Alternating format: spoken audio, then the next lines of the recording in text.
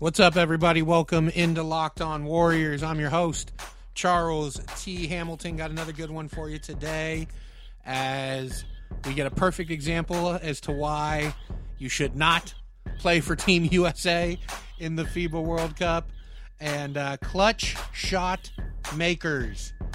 Going to talk about that coming up next here on Locked On Warriors on the Locked On Podcast Network, your team every day.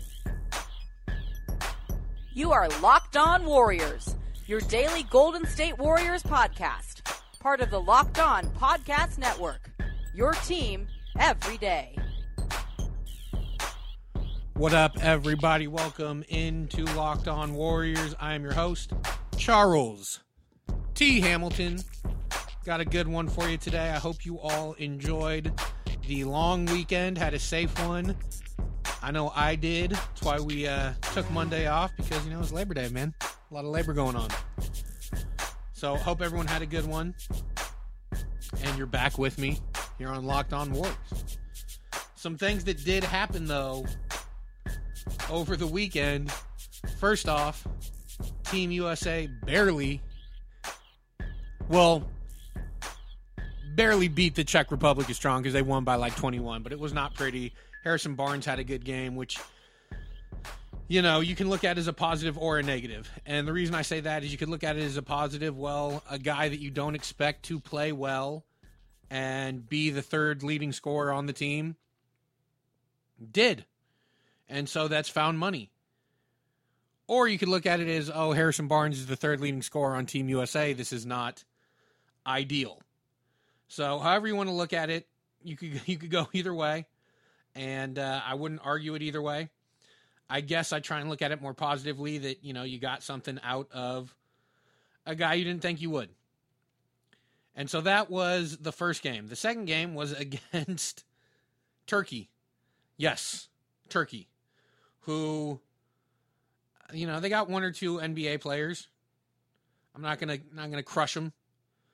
Ersan Ilyasova, Cedi Osman, Furkan Korkmaz. They're not terrible. But it's definitely a team that the USA should blow away and destroy. And instead, they beat them by 1 point. And,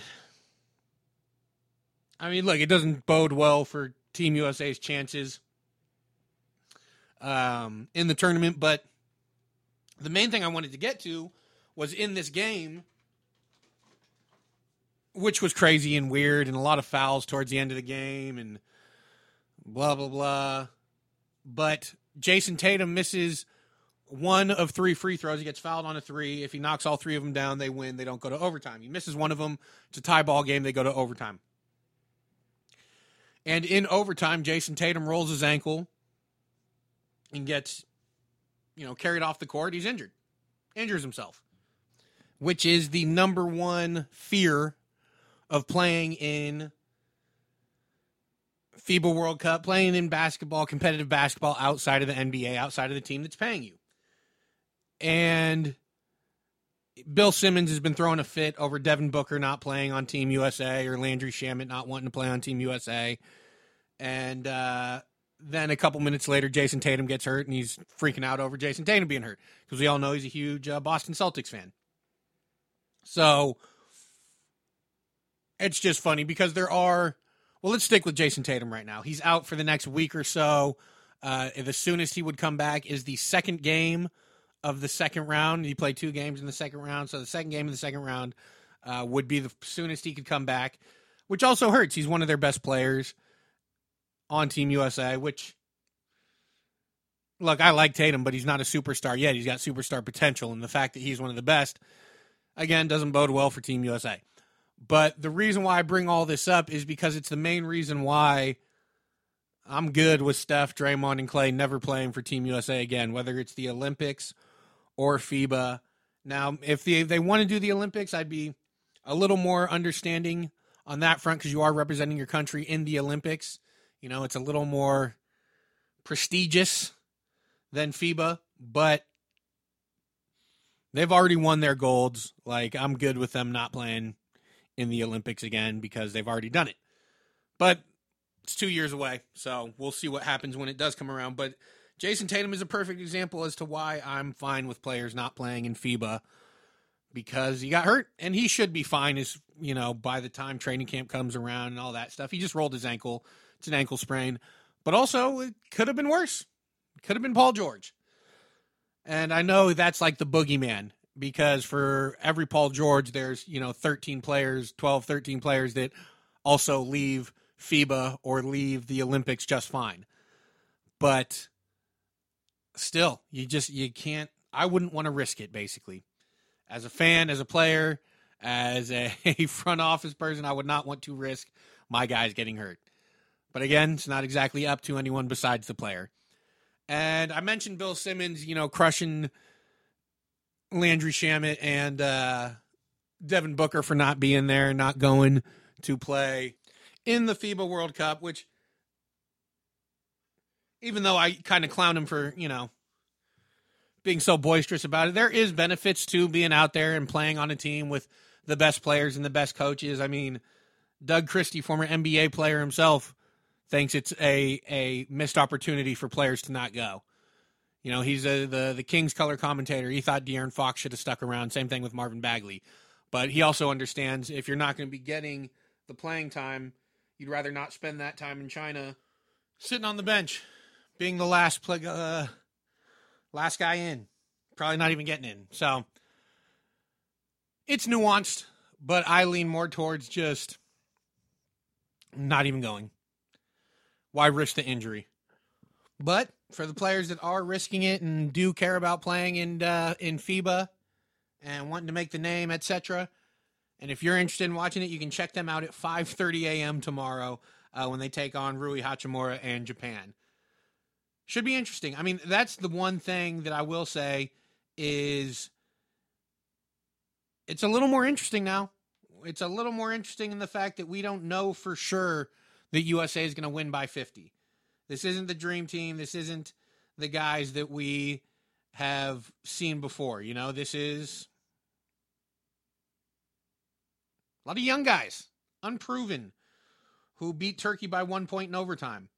So at least there's some intrigue and interest in it in that way. But again, when the U.S. is winning by 50, then we get complaints that, they've,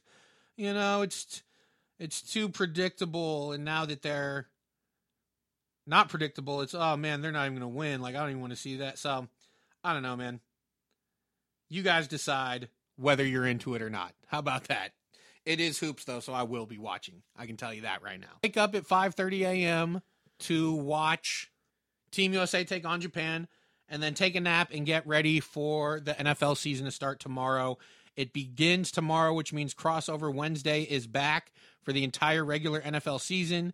You will get a special episode every Wednesday as the hosts from opposing sides meet up to preview the excitement of games happening that week. Find your favorite team wherever you get your podcast, and be sure not to miss NFL listeners' favorite segment, Crossover Wednesday. What's up, everybody? Welcome back to Locked On Warriors. I'm your host, Charles T. Hamilton. We just finished talking about Team USA and their struggles in FIBA right now, the injury to Jason Tatum, and that just being the main reason why I prefer players not to go. Players on my favorite team, or if I'm a GM, players on my team, or if I'm a player, there's just very little upside to playing in FIBA, in my opinion.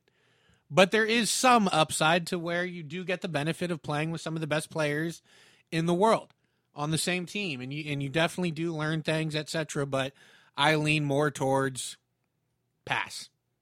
I'll pass. But again, I'm not an NBA player, and they're not asking me to play in FIBA, so it's not a decision I'll have to face anytime soon. One decision that teams have to face is who will take a clutch shot, a last shot. And Zach Harper of The Athletic wrote about this recently. It's really interesting. He did it for all the Western Conference teams. And there's an obvious answer for the Warriors. It's Steph Curry. But his quote-unquote clutch shooting is not the best statistically. But that's because clutch shooting is confined to very specific time and score situations where, okay, Steph drained a 3 30 seconds earlier to go up 6, but apparently that doesn't fall within the clutch shooting parameters, so to speak. But Zach Harper did a great job. He broke down for each team where will they go, as in who will take the shot, where should they go, and then where they shouldn't go. So the parameters for a hero shot, clutch shot, however you want to put it, is it's a shot to tie or take the lead in the final 30 seconds of the fourth quarter or overtime periods. And the lack of efficiency for these shots is pretty bad. The average is about 29-30%.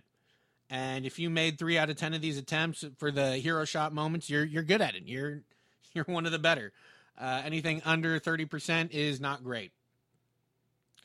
So for the Warriors, and yes, it's a small sample size and all that, but it also is part of a larger discussion that I want to get to. Where should they go? Steph Curry, obviously.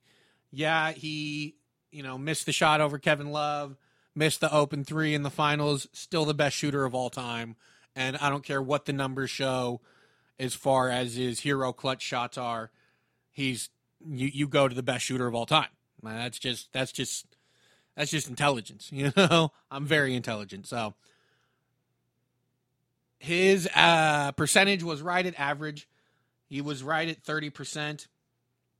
Was 10 of 32 in the 6 seasons prior to Kevin Durant joining up, which was 31.2%, 5 of 17 with Durant, which got him at 29.4, just under average. But it's still Steph Curry. It's still the greatest shooter in the world. In 2013-14, he went 7 of 16, 43%, and that's damn good, obviously. And the nice part about this is not immediately, but very soon they will have a second guy who's a damn good shooter. He's probably second best shooter in the world, and Klay Thompson. So that's going to be a nice second option, obviously. So where will they go? Who's the first option? Steph Curry. Where should they go? It's Steph Curry. The numbers I gave you prove that out. Now, where they shouldn't go is D'Angelo Russell. And I know some people are saying, oh, well, why, blah, blah, blah. The numbers show that he's not the best option. He was 2 of 9 in his 2 years in Brooklyn, 2 of 6 this past season. Look, it's not a huge sample size, but going off these numbers, that's what we're going off of right now. But if you get D'Angelo Russell taking a last shot, getting a mismatch, taking a last shot, you can do a lot worse than that. I mean, look, Draymond's got a clutch gene. But I would still rather D'Angelo Russell be taking a last shot over Draymond, over Willie Cauley-Stein, over whoever. Now, Klay, when he does get back, he's one of the better options within these parameters that they have in the league. 10 of 24, which is 41.7%. The problem is he's gone for at least half the season, probably more. And one of the things about Klay is he gets the benefit of teams focusing on Steph, the gravity of Steph, obviously. But doesn't matter. Klay still knocks him down. Draymond is 4 of 9 for hero shots.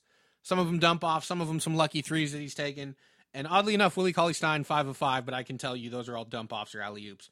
So the option is Steph. And the reason I bring this up, great article by Zach Harper. I suggest you all go check it out because it breaks down every Western Conference team. And there's some intriguing numbers in there. And, some teams, the clutch guy or the better clutch shot maker is not who you would think. But as far as the Warriors go, and it happened last year after the finals, some numbers came out on Steph and his last second shot attempts and blah, blah, blah. And he's not clutch and this and that. The bottom line is I will take the best shooter that ever lived taking shots at any time throughout the game over anyone else, regardless of what the numbers say.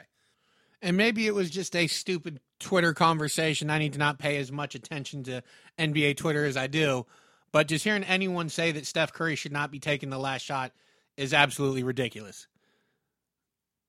Like, if you need a home run to win a game, and I don't care what Barry Bonds' numbers are as the last hitter in the ninth inning, I would still want Barry Bonds up at the plate. In the same way I want Steph taking every shot available. So, great article. Go check it out on The Athletic. Great job by Zach Harper. But I just want to make sure we're clear. It's Steph Curry taking any shot ever over anyone else.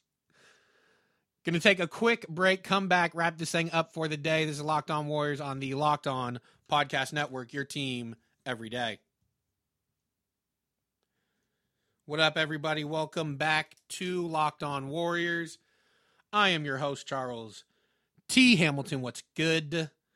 Just finished talking about clutch shot makers and options for teams moving forward as far as who should be taking the clutch shots for teams. In the article by Zach Harper on The Athletic, I would suggest you all go check it out because it's really interesting, not just the Warriors stuff, but the entire stuff on the Western Conference. Speaking of articles, Zach Lowe just came out with one on ESPN.com about, is a big two better than a big three in the NBA? Does it work better than a big three? And here's the thing. I understand the question, and you know what? It might be right, except for the Warriors. And the reason I say that is because I look at the Warriors' big three, Steph, Klay, and Draymond. And the reason why this big three works is because everyone actually fits their role. Where you've heard me say I think Klay is the best number two option in the NBA. And that doesn't mean he's the best player that's a number two option, but he's the best number two option because he plays like a number two option. Where Paul George, let's say if you look at Paul George as the number two with the Clippers, Paul George might be a better player than Klay. Klay's a better number two option because he plays like a number two option. He doesn't need the ball. He defends. He does the dirty work. He does the small things. He doesn't need to dribble the ball 500 times. Same thing with Kawhi. Kawhi probably a better player if you look at him as a number two option, better player than Klay, but Klay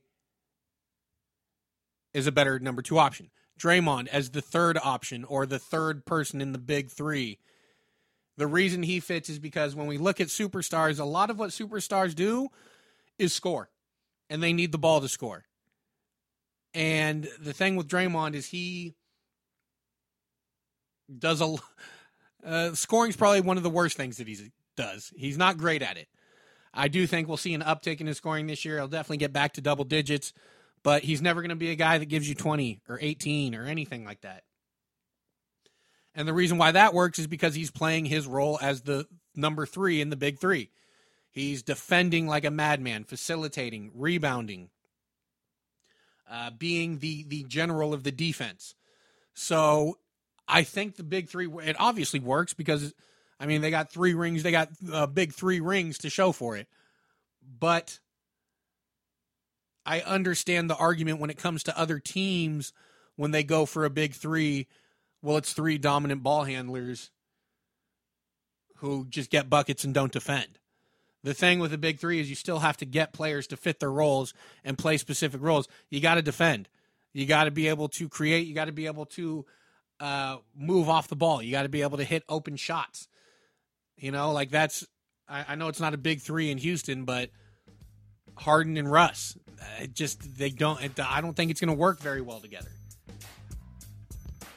I mean, they'll be a good regular season team, but just the mesh of a guy who can't shoot and needs the ball in his hand versus a guy who can shoot and also needs the ball in his hand. Like, who has a big three right now?